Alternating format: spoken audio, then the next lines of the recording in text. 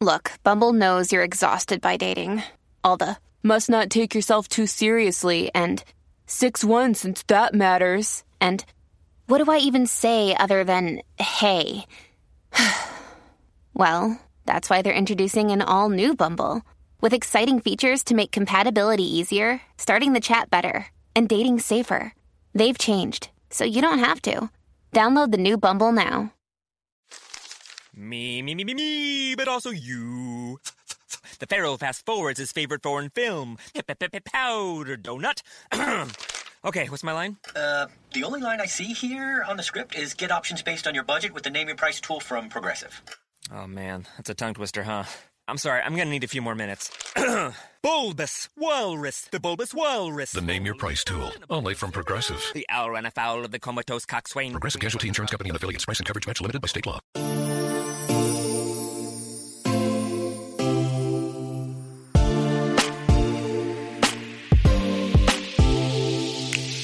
Welcome to Is This Real Life? A podcast that relates the quirkiest aspects of pop culture and reality TV to our own lives. I'm your host, Mandy Slutzker. Let's get to it.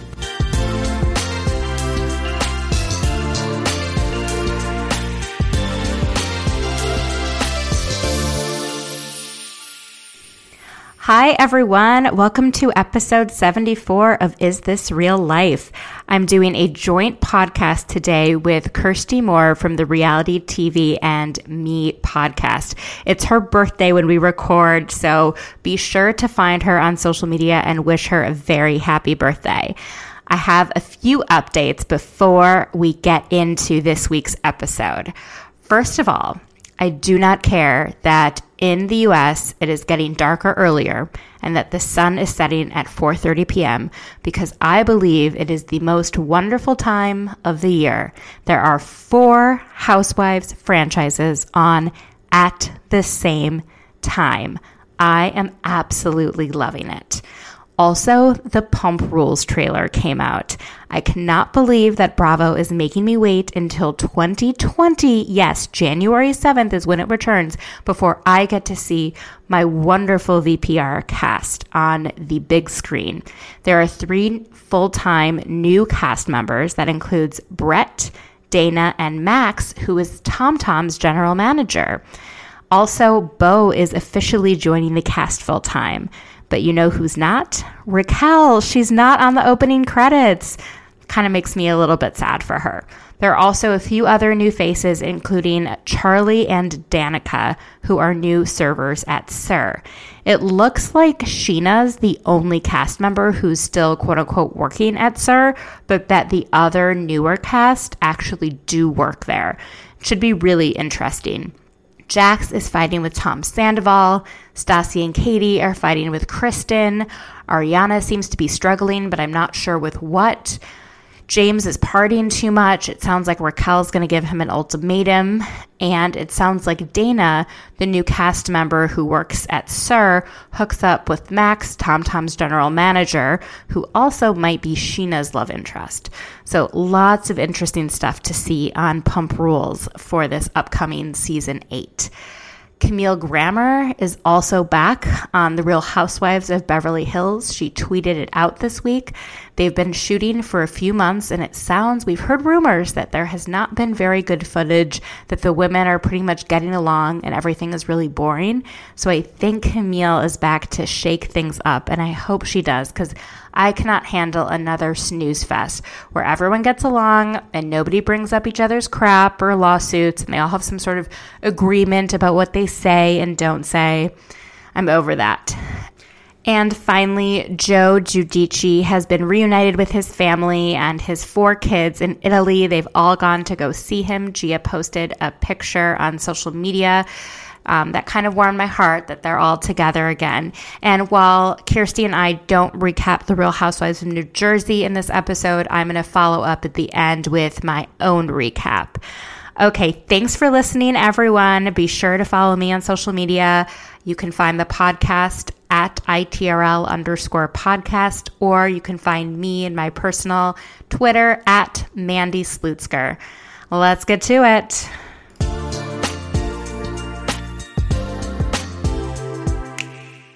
Hi, everyone. Welcome to episode 74. I'm here with Kirsty Moore on her birthday. Thank you. I get to celebrate with twice because it is the day Yeah, before exactly. your birthday in the US, but it's your birthday in Australia. So I'll celebrate with you now, and then tomorrow I'll just continue wishing you a happy birthday. Continue the celebrations. Well, thank you. That's why I'm sort of like, okay, well, for Australian listeners, it's today, which it won't be released today, 8th of November. It'll be probably released on my birthday in America, which is tomorrow. So it's all very confusing. Oh, dear. Just for your birthday, Andy Cohen made sure that there were now 4 Housewives franchises going on at the same time. Oh, he brought it. I mean, and he did not disappoint. I've just got New Jersey, so I've only seen the first 15 minutes, but I watched Atlanta, Dallas, and OC yesterday. So I was feeling definitely in the spirit of celebration. Leanne's wedding, that kind of aided the whole celebratory experience in a very scary way. It's just, I mean, thank you, our Lord and Savior, Andy Cohen. He really is. I am just so excited. Plus, Below Deck is on. There's just a lot of good shows happening. And I felt like the OC and Dallas have been a little bit, not duds, just not as exciting. And I think that Atlanta and Jersey are really going to bring it. Yeah, absolutely. I also wanted to mention that we've just seen the Vanderpump Rules first sort of peak. It's sorry, there's a cat trying to eat a box in my room. So if you hear some strange noises, that's all that is. That's okay. I have animal noises on my podcast all the time. Anyway, yeah, so we've got the Vanderpump Rules trailer out for anyone who hasn't seen it yet. I just shared it on my Insta story, so go check that out at Reality TV and me on Instagram. And yeah, but otherwise, we've got a few new faces joining the Vanderpump Rules cast. There's been a little bit of strange drama going on in the Bravoverse this week as well. I'm not sure if you've seen, I don't know what's going on. It's like Bravo's in heat. Yeah, well, Mercury is really in retrograde right now. Okay, so you explain that, because you hear people say that all the time. I have absolutely no idea what that means. I don't really know what it means, but I looked it up, and it started not quite a week ago, and it goes on for a full number of weeks. But I don't truly know what it means. I believe something to do with the stars and where Mercury is and I don't know. But it's not. It's supposed to be where things are kind of not aligned, and therefore they go wrong. And so people say oh, Mercury's in retrograde. But I actually looked it up, and it really is happening. Well, things are so very wrong in the Bravoverse right now. I mean, did you see the pictures very of exposed David Bedour? Yeah. David Bedour and his new girlfriend. I think she's since removed them, but she posted on Instagram, and I shared it on my story, but it's gone now. I'm sure you can still, if your eyes can handle it, I'm sure you can still Google it. David Bedour and his girlfriend. Do you know her name? It's Leslie Cook. There you go. And just her giant breasts that literally are the size of a baby's head each. Are on show. They're holding each other in a warm embrace, completely buck naked. In the woods. In the middle of the freaking woods. And there's not just one, but there are 2 pictures, and it's separate hikes because they're wearing different shoes. And in one of the pictures, her pants are all the way around her ankles. So, she didn't fully take the pants off. No. See, I'm a little concerned for you that you spend so long looking at... Oh, I didn't. I just actually went straight to their shoes. You were like, my eyes, got to get the boobs out of my face and down to the feet. It was more his butt and butt crack that I couldn't handle, so I went straight to the feet.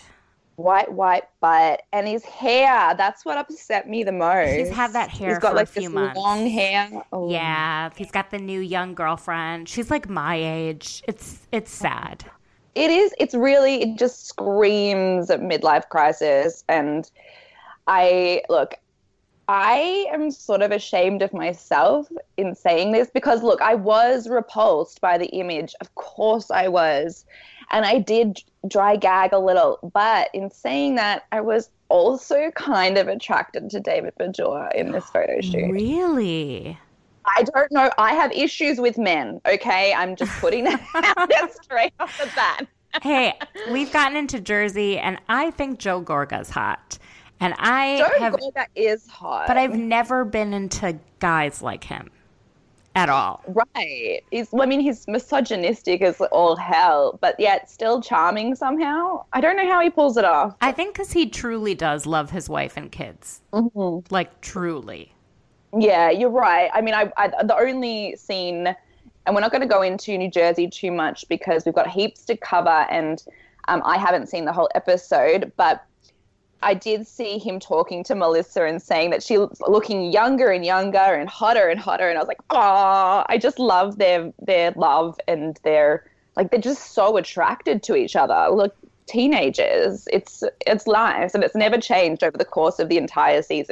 It's sweet, and he just thinks everything she does is great. So I love that. My dad always would tell my mom how great of a cook she was, and she knew she was not that great of a cook. The rest of the family knew she was like, okay. She had some great dishes, but nothing to write home about. And every single meal, he'd be like, this is amazing. And she's like, what is wrong with you?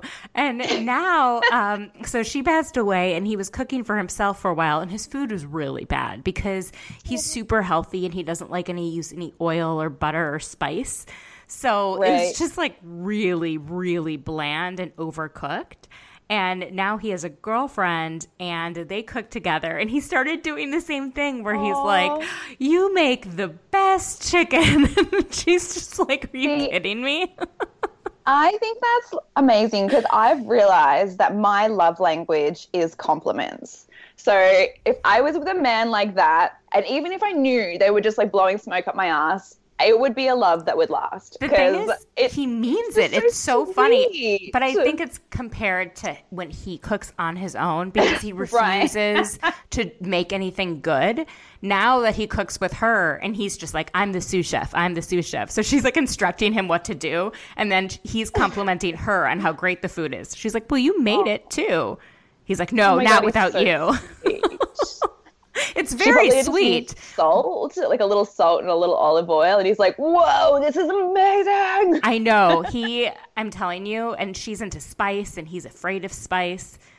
It's fun to, but I remember being like, this is weird, Dad. Like, why are you? But I think he was just so happy that he was being fed.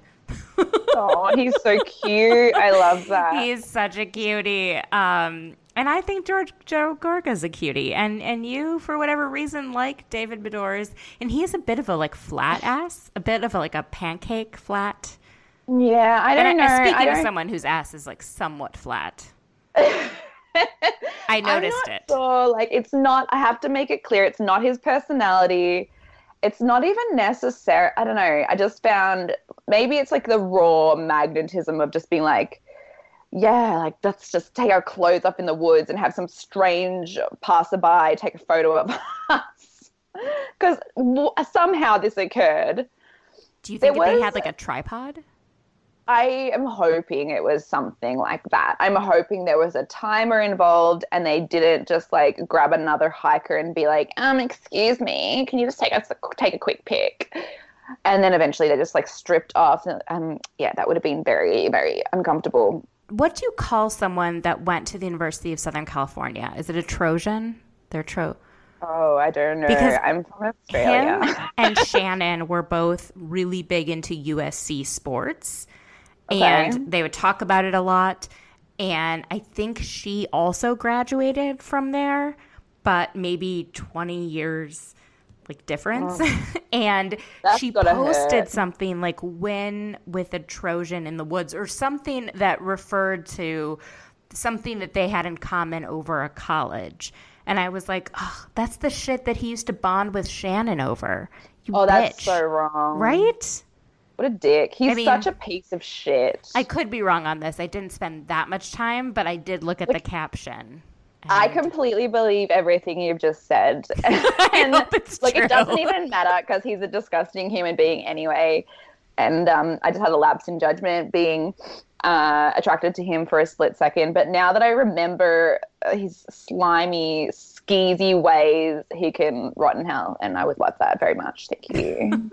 A lot of these guys need to rot in hell. Jim Edmonds. Well, Shane, let's get into OC seeing as we're here. Yes. Shane is another one that I could easily just put away and never see again and be very happy with that. He is a piece of work. So I think I figured out their marriage. Please. And it's not really me that's figured it out. It's more that I've listened to clues. Emily and him have an arrangement where he is a wonderful father and a shitty husband, and she accepts it. And that's that. I think you're 100% right. I think she has accepted it for so long. And I think now that she's witnessing it back in season 1 and she's become more aware of it, or her first season, sorry, I think she's starting to find it harder and harder to ignore. So I think it's going to be, I don't know, I think it's going to be the demise of their relationship now that she's, when you see something back to you, or when you go to therapy and you've been doing something the same way for your whole life and it's not really working, but then somebody kind of pulls you up on it and explains it, then you cannot go back from learning that information. You can't pretend to yourself that you're not doing it anymore. And I think that's kind of where she's at. And I don't think she's going to be able to ignore it for much longer because she's in pain.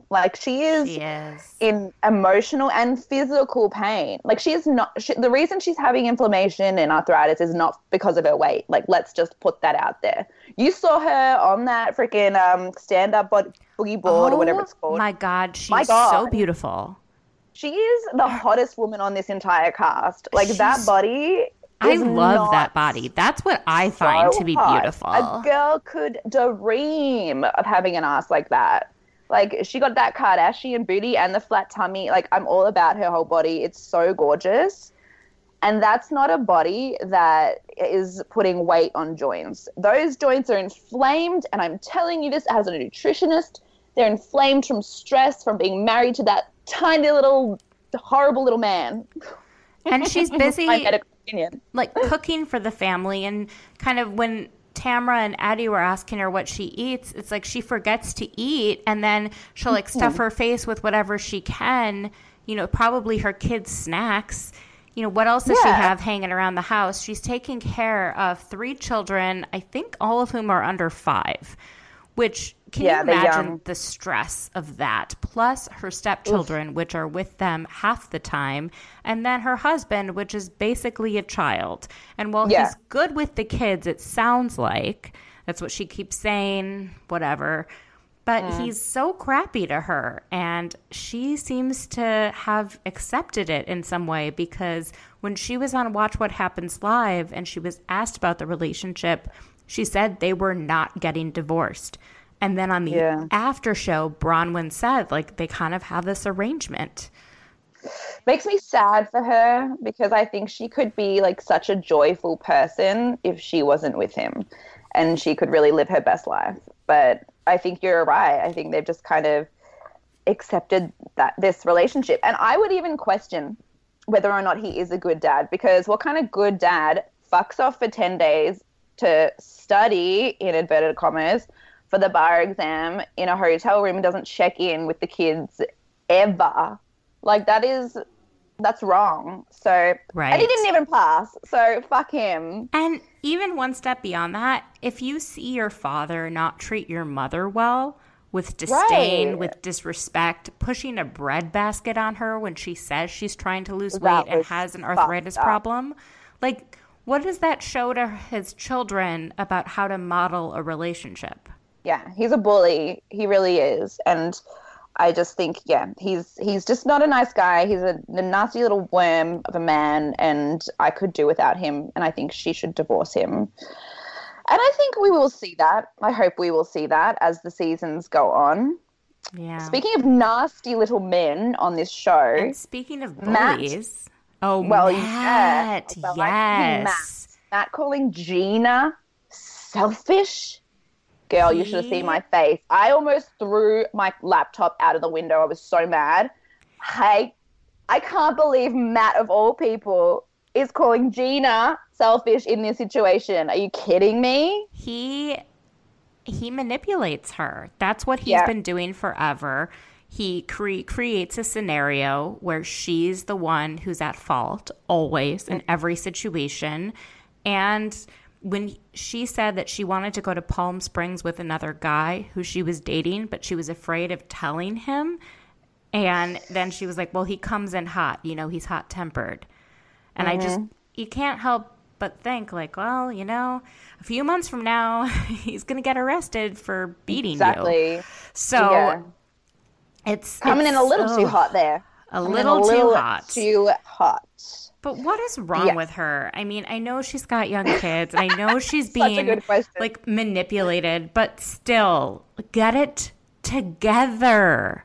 Yeah, she's lost it. She's really hanging on by a thread, and you know, these kids look really sweet. I don't like, you know, they 3 young kids at a certain age. I mean, that is a tough situation, and she's heartbroken, and she's, you know, dealing with this DUI, and she's living in this tiny casita without any furniture. I mean, I don't know what's happening, but it's not good. I really want her to, you know, just find a little bit more steady ground. And if that means running away and going on a little trip with a sexy new man, then do it, girl. Get yours. And don't take that asshole back. I just think I don't like her. I don't like her either, but I want better for her than the I want better. Yeah, better than what she has now, but I don't think she's a good person deep down. I feel like she turned on Emily this season in favor of Tamra, who's just a horrible human being. What a witch. Yes. I mean, I'm so glad these women have finally, after 14 seasons, discovered that Tamra is the manipulator of all of this freaking drama, and really turning around. I'm so glad when the train thing came out as her bringing that up rather than Vicky. Like, that was Kelly's face. Really, she was hearing that for the first time, and she was like, "Wait, hang on a second.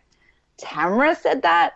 Everything comes back to Tamra, and it's just. All of it's so frustrating because I think in modern day, they still went back to her. You know? Right. She's like an abusive friend. And everyone just goes back to her. Shannon goes back to her. Bronwyn's trying to get in her good graces. When you see Bravo after show and they ask questions, they say, oh, Kelly gets away with so much. You know, and I know Tamra, Gina said, I know Tamra in real life. And it's like, I don't care. She is a crappy person, and I don't even think she likes the show. I think it's so obvious that she's just trying to drum up drama for the show, and it's not being done in a smart or clever way, and I'm just over it. I think they're scared of her. I mean, if you're on her bad side, which is very hard not to be because she's such an angry person, then she will let you know about it and bring everyone into the drama that she's created. I mean, the stuff her and Shannon like twist, I don't even know how they get there. It was very clear to me. I don't like Bronwyn either, but it was very clear to me that she was trying to defend Kelly last week at that lunch. And they just twisted it into this place where, oh, Bronwyn's the one bringing up all of this shit about you, talking behind your back, blah, blah, blah. I mean, it was absolutely insane the way they got there. They're just shit stirrers, and they want to own the show, and they want to be able to control everybody, you know, like play the pieces of the game. It's really hard to watch. They're horrible people. And Kelly's right. They're not there to be her friends at all. It's just weird because they clearly, like Beverly Hills, have some sort of agreement about what's said on camera and what's not said on camera.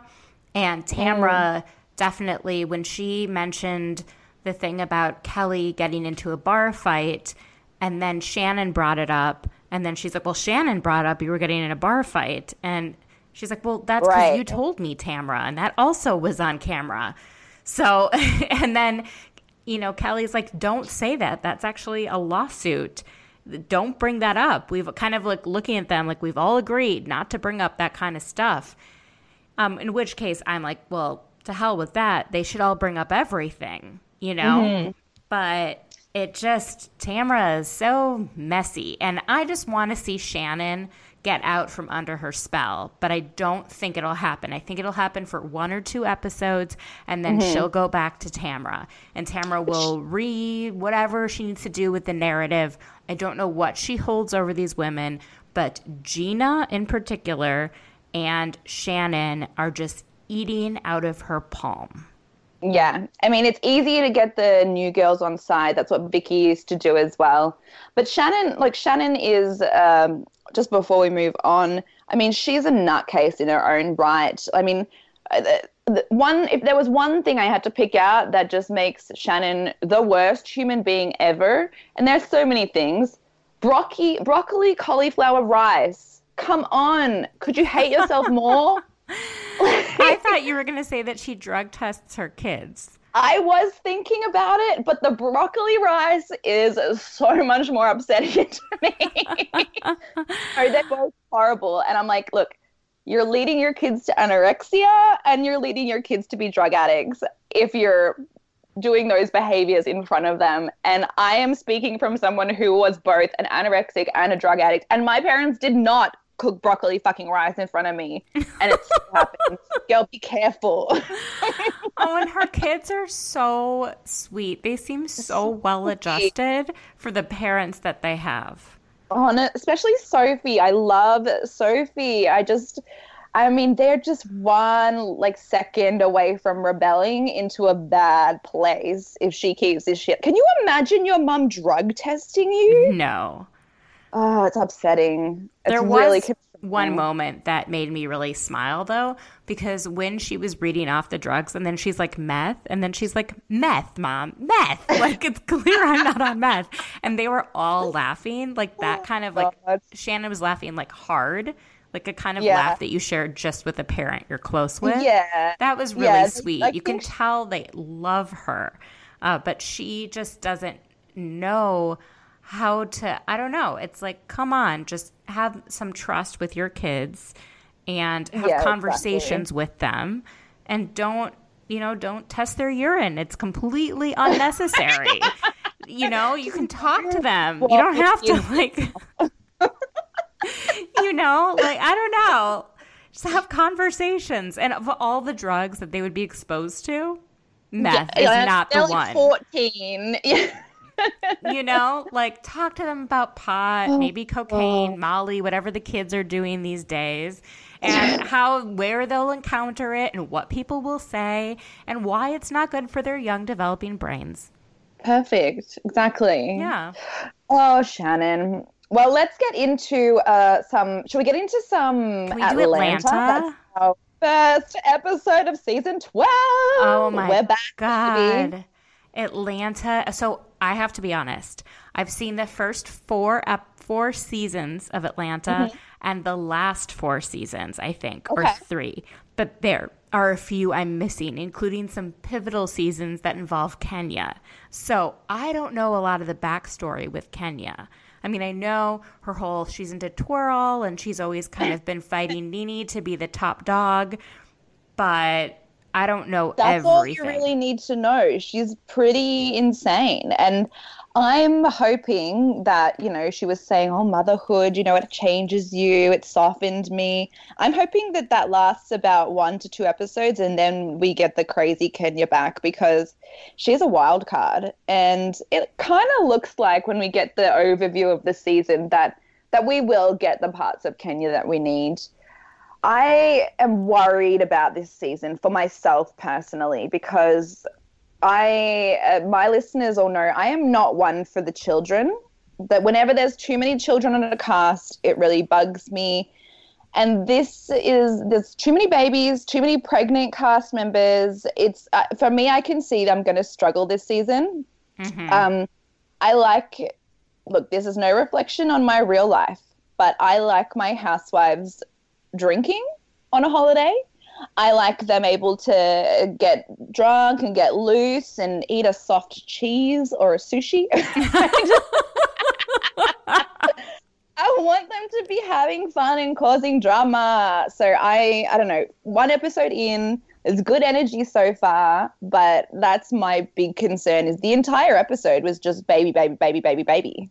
I think that's just because what's happening, but I don't think – so there is for me a difference between babies and children, because babies don't talk, and therefore they can't steal scenes, and they can't take away from the women during scenes. When the little kids, like Emily's kids, are trying to talk, or somebody, with little kids, right. Especially Gina's, those kids they talk too much. Mm-hmm. I want them silent. Unless they're going to be really, really adorable, like how Ace was, where he asked Candy has a surrogate, and he asked if they were going to buy his sister at the store. The store, that Ace is adorable and can do no wrong.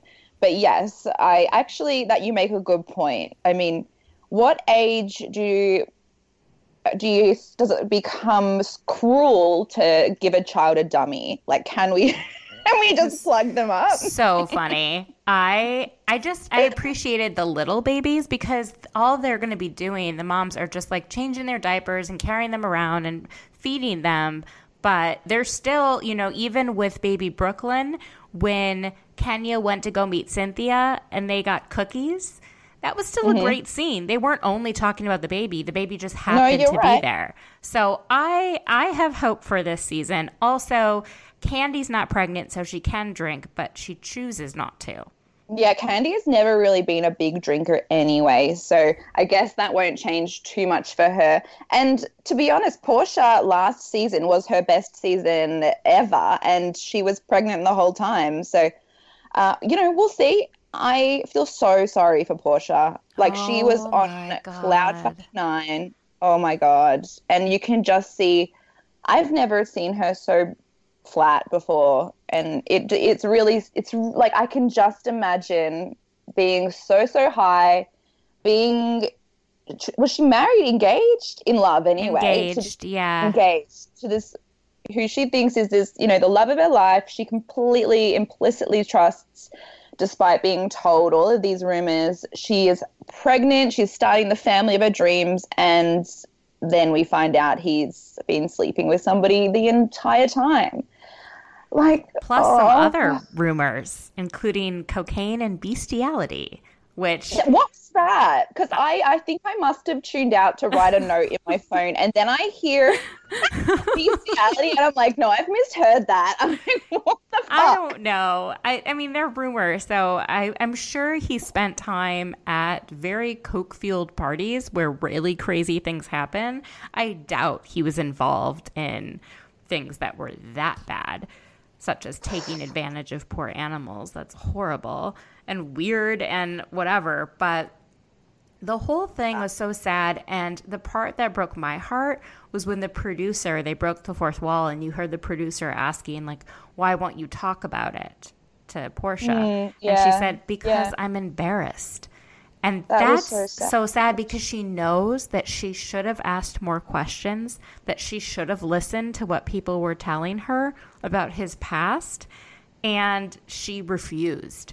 And that's on her in some way, shape, or form, that she refused to kind of listen to any of that.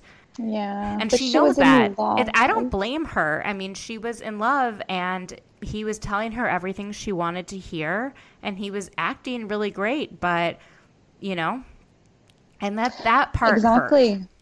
That was really sad. Yeah, what made me mad again, another time that I just wanted to throw my computer out the window. First of all, what is wrong with these freaking men? I'm infuriated by the men throughout all of these series so far, but he thinks he can just send her 200 roses and it's going to take away from cheating and alleged bestiality coke binges. Like, fuck off, Dad. I can't even take it seriously. But, you know, so I think weird. He's never been married before, and that's probably for a reason, because he didn't have a lifestyle that was conducive to a monogamous marriage. And he always said he was a bit of a playboy, and he was saying he wanted to settle down, but wanting to settle down, which I think he did, and actually the actions of it, if you've been doing something different for the last however many decades of your life, it takes, you know, some discipline that I don't think he has. Yeah, no, I think you're right, 100%. Oh, but I think they're back together in real life. Really? I hadn't heard that.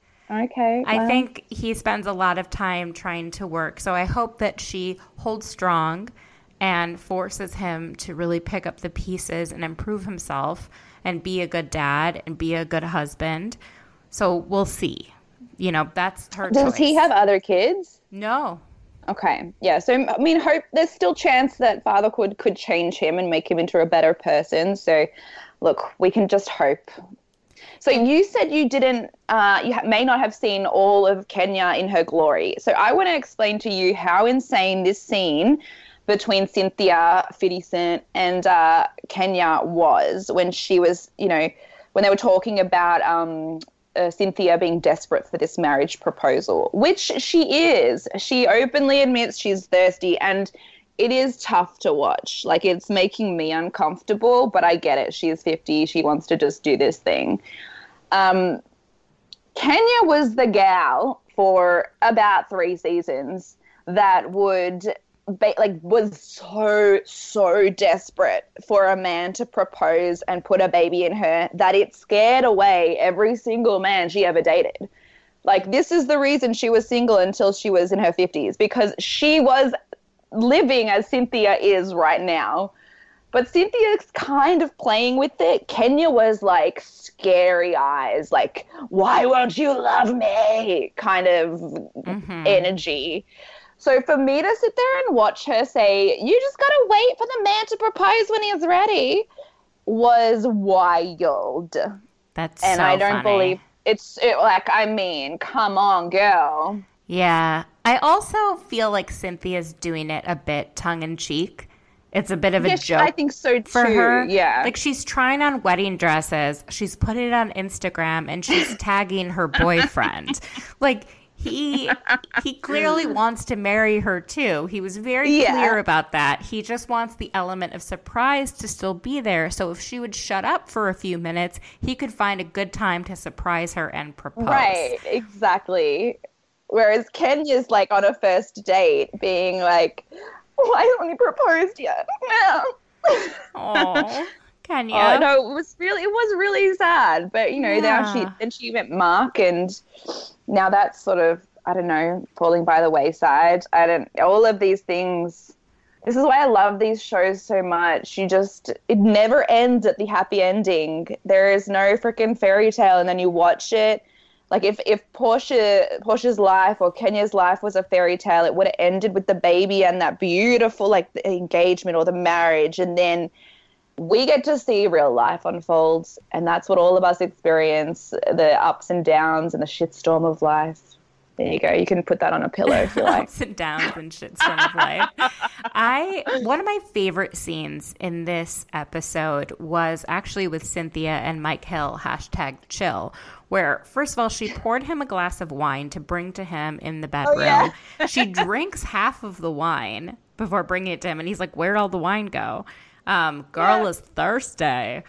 And then when they're sitting and discussing the marriage proposal and how he wants it to be a surprise, he's like, why are you wearing that wig? You know I like you natural. Oh, this was so good. And then she just pulls off her wig. It was amazing.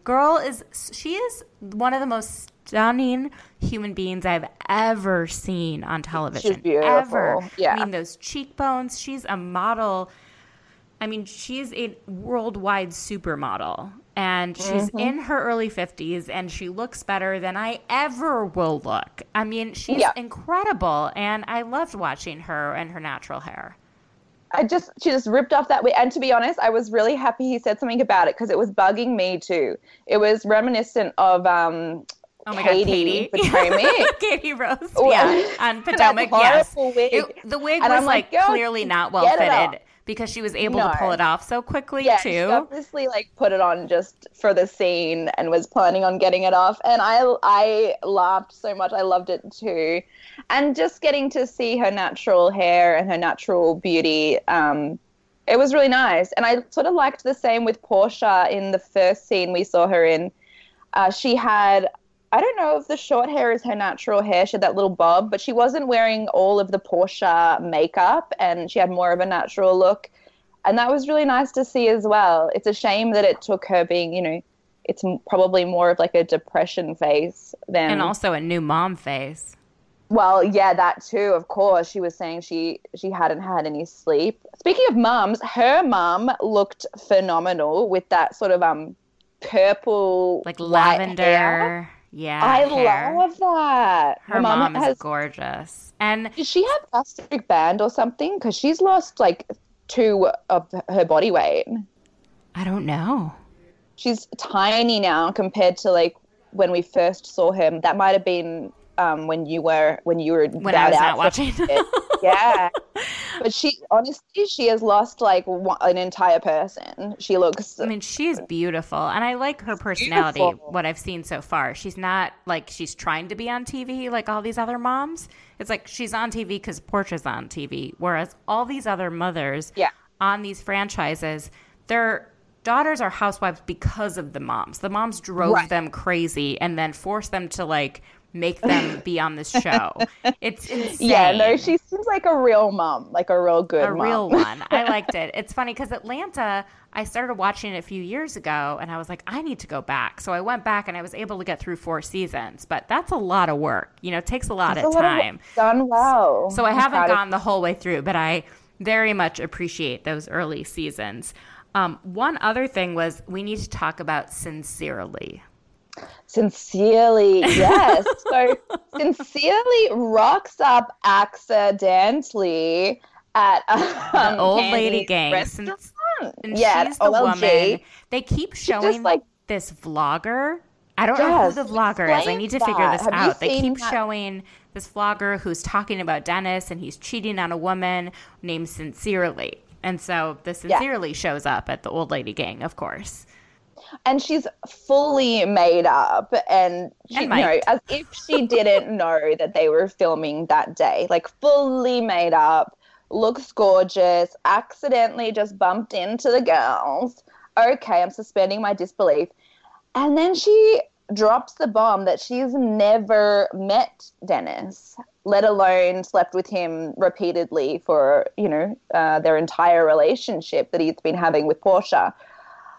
Look, what do you think? I don't know what to think. I don't think she's lying. She seemed genuine to me. Yeah. But I think he is definitely still a cheater. Oh, maybe yes, just and not that's what silly. Portia, so at the end of the episode, so this is amazing. Kenya throws her 7-month-old daughter a sort of coming out party where everyone has to dress as a doll or a Barbie. Where she puts her daughter in a little Barbie mini convertible, for a toddler, but the kid can barely hold its neck up. I was like, I don't know if this is guideline approved for transportation for infants. Wild. But she, when of course, I go back to what the regulations are for transporting infants. I am just picturing, if anyone has seen The Hills Have Eyes, this is going back years, a decade in horror movie history, and there is this it's about like all these people that get poisoned in their town. So a lot of people with body disformities are born, and there's this little tiny man in a wheelchair, and his head is as big as his body, and it just has to lean over the side a little bit, and he like, wheels around on his wheelchair. That's what that's what you're imagining, like a horror film. This party, yeah, with somebody with like a really enlarged head, and his head's too big for his neck, and he's just like, kill me. It's like a baby. I'm not saying that Brooklyn looks like that. No, Brooklyn but is babies' heads are unusually large compared to the rest of their bodies. They have alien hair. Yeah. That's why they can't walk early on, because their heads are too heavy. They can't hold them up. Oh, Lord. Yeah. So this party, they end up, because of Kenya's messiness, approaching Portia and telling her that sincerely says that she's never met Dennis, and isn't that good news? And Portia's like, no, because that was never what I was concerned about. It wasn't her. Exactly. It was somebody else. And that broke my heart, because I know that's true. How is that good news? Kenya's like, yeah, I've got some good news for you. Girl, you twisted. What? Well, I think maybe she thought, like, I don't know, that she threw Dennis out because of this one claim. Yeah. And that this one person never even knew him, so how could it be possible? But you know Portia, and you know how much she was dead set on this relationship and this family, that she would never throw him out over some claim made by a vlogger. Yeah, exactly.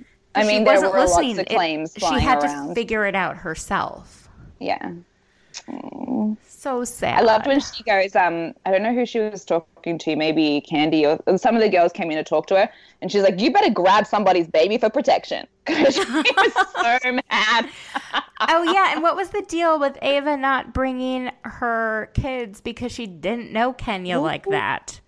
She must have watched a few seasons back, because that twirl girl she crazy. Like you're gonna want to grab your ponytail and hit somebody with it. Because I wouldn't be bringing my babies to Kenya's house for a first meetup. I wouldn't be doing it.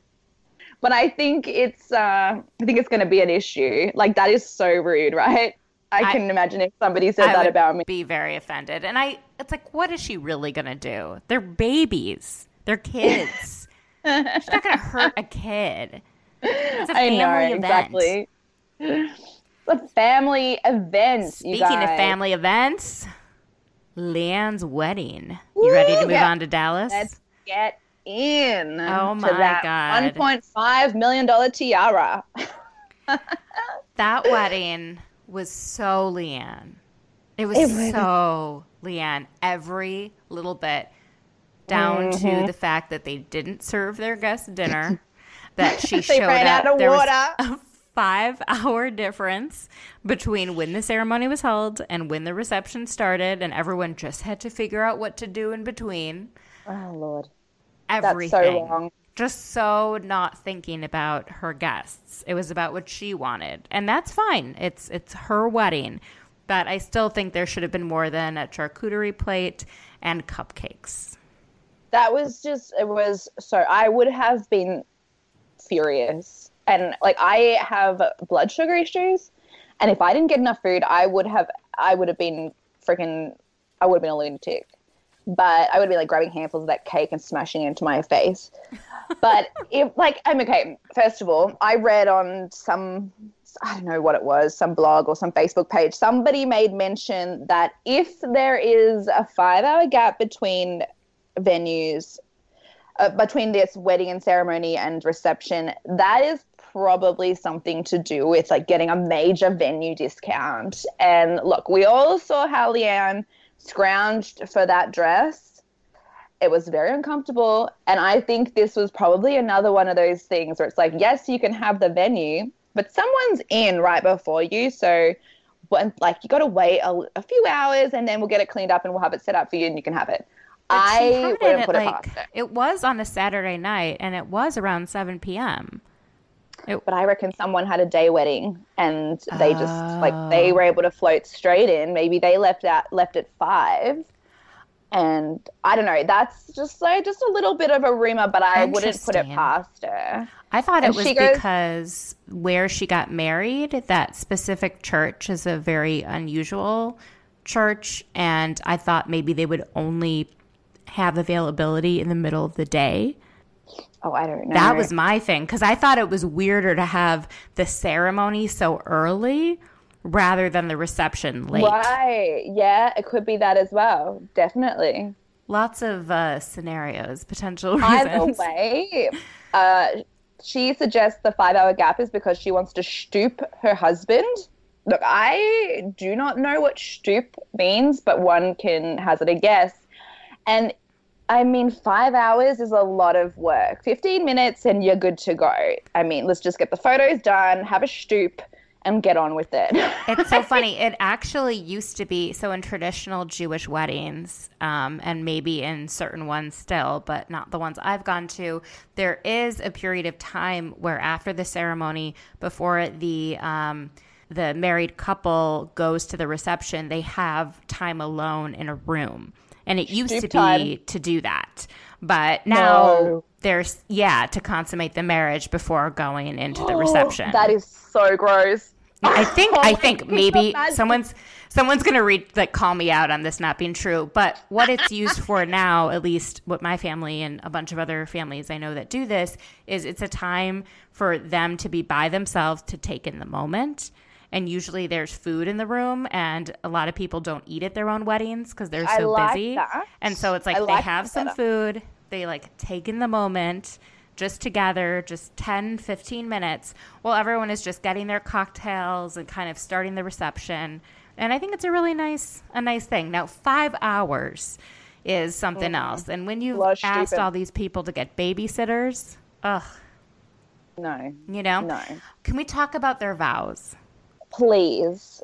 Because I love them. Cried. Yes. But in saying that, I have not slept well the last few days, and I think I was very tired. No, they were emotional. They were really emotional. I, for the first time, felt that their love was real. Yes, and that Rich actually loved her back. Very much, yes. He's so old-fashioned with this, misogynistic, sexist, funny guy shtick that he pulls, whereas I have to walk the green mile, or, well, you're already getting a foot long, all this disgusting shit, and flirting with, talking to guys about other girls and stuff on your freaking wedding day. But this made me think, okay, he does really love her and care about her. And I think that's what made me cry. I thought it was beautiful. Speaking of him talking about other girls, so someone mentioned that on my Twitter feed, and I wrote back that because he was mic'd and he wasn't trying to hide he was saying it, that he was saying it almost in a joking sense. Yeah. And then Leanne chimed in. Ooh, go! And she was like, he was joking. Travis was egging him on. So I didn't think that they were set. I felt like the context was missing, but it was not something that Leanne or anyone would be upset over. But you can tell, he makes those kinds of jokes to her, and she'll, to her, yeah, totally. That's their humor. It's not my humor, but they get each other, and look, it's been 10 years almost, so they know each other better than I know them. I think love at this that stage. He said that we come from the land of misfit toys, but have both managed to fix each other up. That was so beautiful. But then he also joked that he said that he would never be bored with her because being married to Leanne would be like being married to 5 women at once. Yeah, she's like, only 5. They had a good time. The only awkward part was when she kept saying, when I was, young, I never felt loved or accepted as a child. Oh. And then they show her mom, and her mom kept bringing it up during the reception. Was like, she was loved as a child. I wish she would get it out of her head that she wasn't loved. And her mom. What do you think of this? Because her mom seems likable to me, but this is my perception, and I don't know anything about the mom, but I think they both are just mentally ill, and for whatever reason, it's really hard for them to understand each other's where each other is coming from. Therefore, it seems like they're like missing each other constantly, but they both must just have different ways of expressing, I don't know, their emotions. Yeah, I don't fully trust her mom. I think Leanne is over the top and spends a lot of time talking about the trauma that she's experienced in a way that sometimes tries to like suck all the energy out of the room. Right, yeah. On purpose. Like she uses her story almost as a weapon. So no one else can have as much trauma as she's had. And I don't think that's good. But I don't not believe her that all those things happened. And her mom was very young when she had her. She was very dismissive of her, would leave her at her grandma's. And it sounded like her grandma was a wonderful figure, but wasn't there the whole time. Mm-hmm.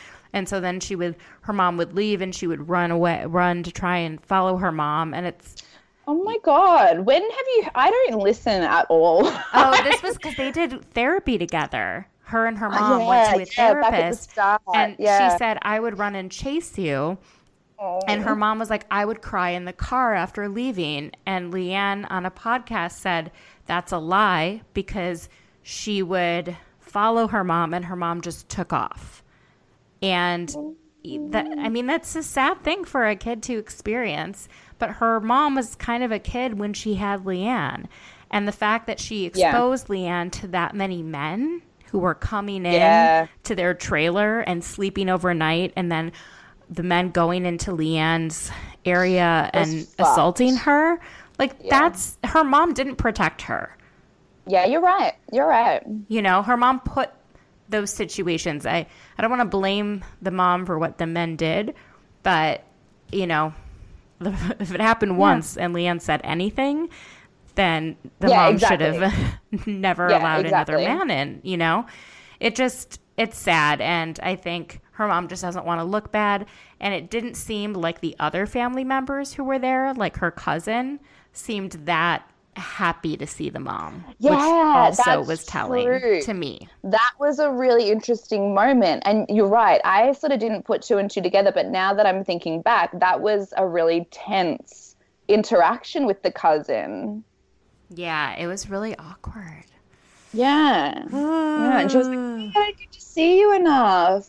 And the cousin's like, yeah. You know what else was like really awkward? Was Carrie and her husband going to dinner. I don't like Eduardo. I don't like him. I don't know how I feel about either of them, but they definitely, like, it's almost like he feels like he's being tricked into being on camera, because he seems like he's censoring what he's saying. And so I don't know how much he's acting, like when he acts kind of like a jerk, I don't know how much of it is just him not being that comfortable being on camera, or feeling like he can't really say what he really wants to because there are cameras there. He seems more aware of them. And she's just trying to make this like storyline about financial stuff and how he controls the financials. And there's some underlying thing, like I think she kind of uses him for his money. And I mean, when he said, do you really have to go on this trip?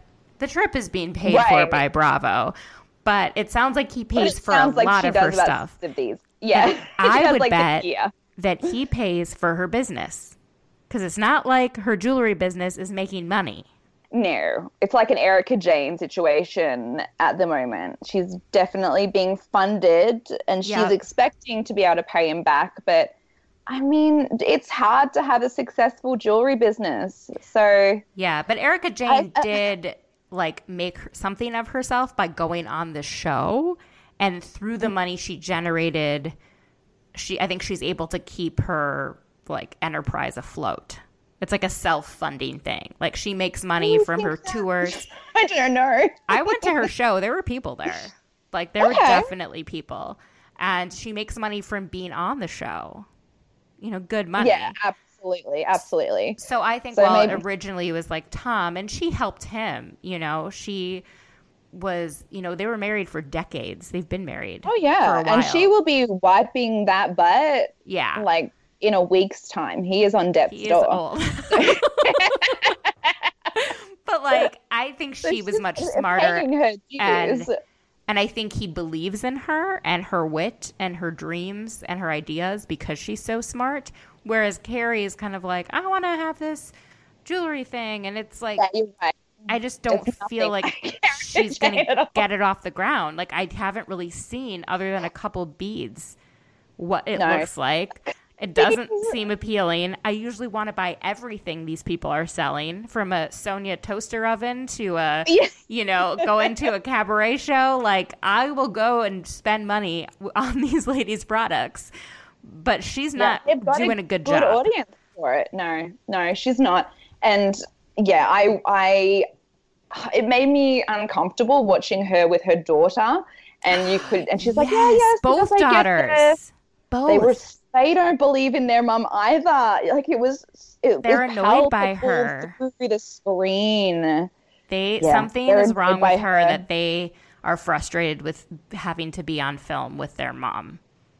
Do you think that's what it is? I just kind of felt like her mum must just have been talking about trying to make money from this jewelry line for probably 20 years. And they're just like, yes, Mum, we know you're going to be rich one day. You're going to have a jewelry line. Like, they do not have faith in this at all. Finally, we got to get wrapping this up, but we're heading to Bangkok. Yes, but it's not next episode. It's like 2 episodes. Next episode, they're going to medieval times, which, do you know what that is? Yeah. No, I just thought that was like the style of the party. No, that's actually a place. It's a place. It reminds me, it's kind of, do you know what the Renaissance Fair is? Yeah. Oh, yeah. I've heard of that kind of thing. Kind of like that. So it's so funny. My cousin, whose birthday also is the same day as yours, they have an au pair from Argentina who's 20, and they went to the Renaissance Fair with her, and she thought the entire time everyone was recreating like a castle and a king and a queen that all used to really exist. And at the end, my cousin's like, oh no, this is completely made up. Wait, what is it for? Is it always just made up for someone's birthday like or something? Going back to like what Americans' idea of quote unquote medieval times is. Like, it's not even accurate with the way things were back in Europe. Amazing. During that time. It's like it's distinctly American. So medieval times, I went like when I was in college, and you go and there's like a lot of drinking and a lot of, you sit around, there's like a arena and people do like medieval activities. I don't even remember. Jousting, there's that kind of thing. Yeah. People are on horses, they're dressed up as like, I don't even know what. And so it's just so funny that they're going. It's a place that's really fun for families in addition to young drunk people. Look, it's clear to see I really like Travis, but he is a giant nerd. So this just makes perfect sense to me. But it's not even like it's anything that they're talking about ever existed. Or that it's a really good, like, it's not like Harry Potter that's like made up, but there's layers and layers and layers, you know? It's just kind of generic America. This is what we think it must have been like to live during ancient times. And it's like so distinctly American. And I only realized that when this like lovely au pair was asking questions. I was like, what is this? And she's kind of like, wait, you guys made the whole thing up? There's a whole Renaissance fair where everyone's dressed up. She's thinking she's getting this like authentic historical experience, and it's just like, no, that was just all bullshit and old strange garb. It was like my cousins felt so bad being like, no, this is like, and she's like, you have such endless resources in this country that you just make up things that never happened. Wow. You know, and it's so funny. USA. Yeah, and you know Travis, he's a big quote-unquote USA fan. Yeah, well, he's not a Trumpian, is he? He could be. He very much could be. All of the Dallas people could be. I've looked up who's donated. Right. It's publicly available. So he's donated, and so has Court, Cameron's husband. That tiny little man. Somewhat to Trump, but a lot to the Texas Republican Party. I see. Right, okay. Yeah. So. Well, it has been an absolute pleasure as always. Kirsty, where can everyone find you And your podcast. So my podcast, anywhere podcasts live, just search Reality TV and Me. And on Instagram at Reality TV and Me, or you can follow my personal one at KirstenMoore_music. I also have a Facebook for Reality TV and Me. Just search it in your Facebook searchy thingy. Thank you so much. Thank you. Fun. I hope you have a wonderful, wonderful birthday and a fabulous year ahead. Well, I'm going to catch up on Real Housewives of New Jersey, and I might do a special release on that. So everyone can keep their eyes peeled for that once I know what is actually going on in the New Jersey universe. Awesome. I'll have a great day. Bye. Bye-bye.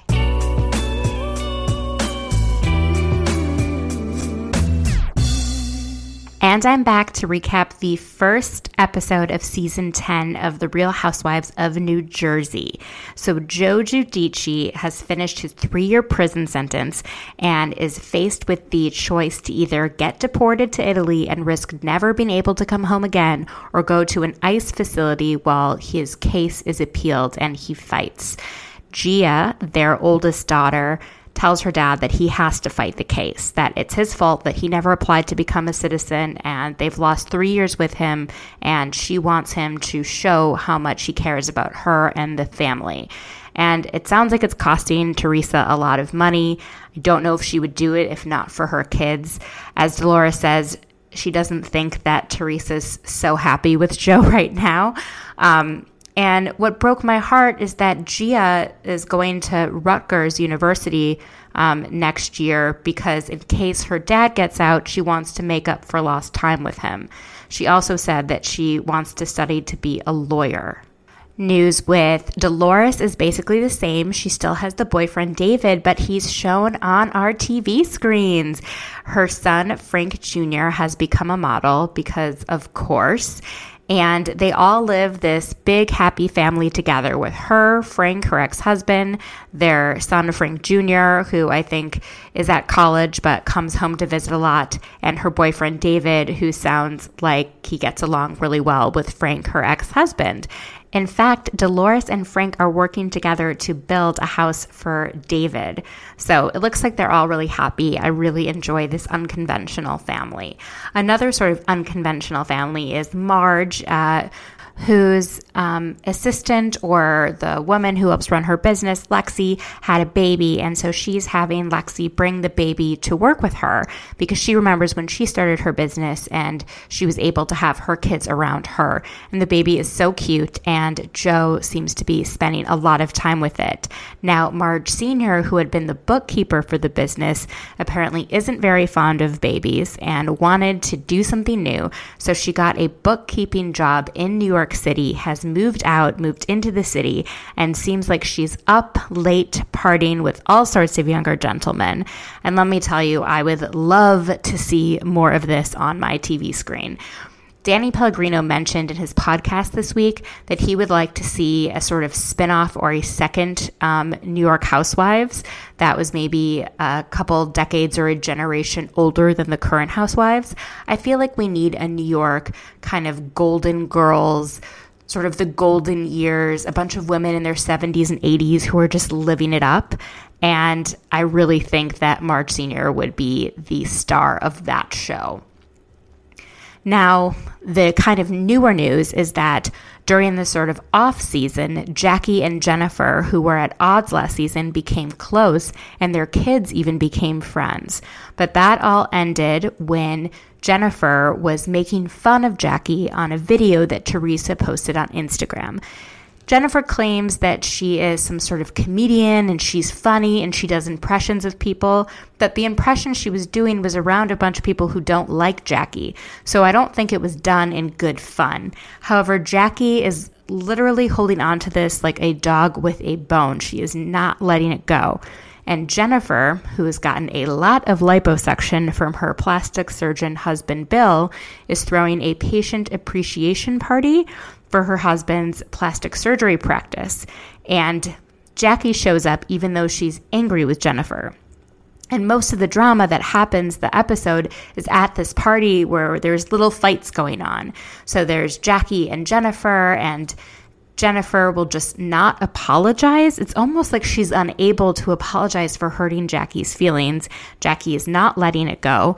Teresa's upset with Jackie for apparently talking about how she's been off with young men. The whole thing is crazy. And then Teresa thinks that Melissa should have stood up for her when a bunch of the women were talking about how Teresa's been seen with a younger man.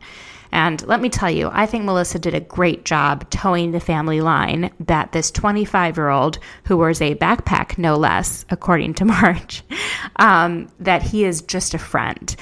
I think Teresa just, if she wants no one to talk about her, then she should have never gone on TV. She loves people talking about her. She doesn't like these rumors. I don't know. Does she not like the rumors? If she doesn't want to be seen with a younger guy, then she shouldn't step out with a younger guy. She's still married to her husband. She should just divorce him already and start dating, you know? No one's going to blame her. No one's going to be upset with her.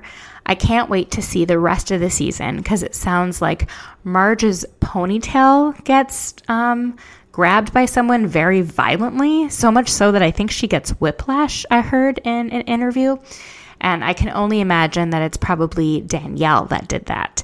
And there's just a lot of drama to come this season. I'm very excited about The Real Housewives of New Jersey, and we'll be recapping it from here on out. So I hope you guys all tune in. I hope you're enjoying the season of having 4 Housewives franchises on at the same time as much as I do. Have a great week.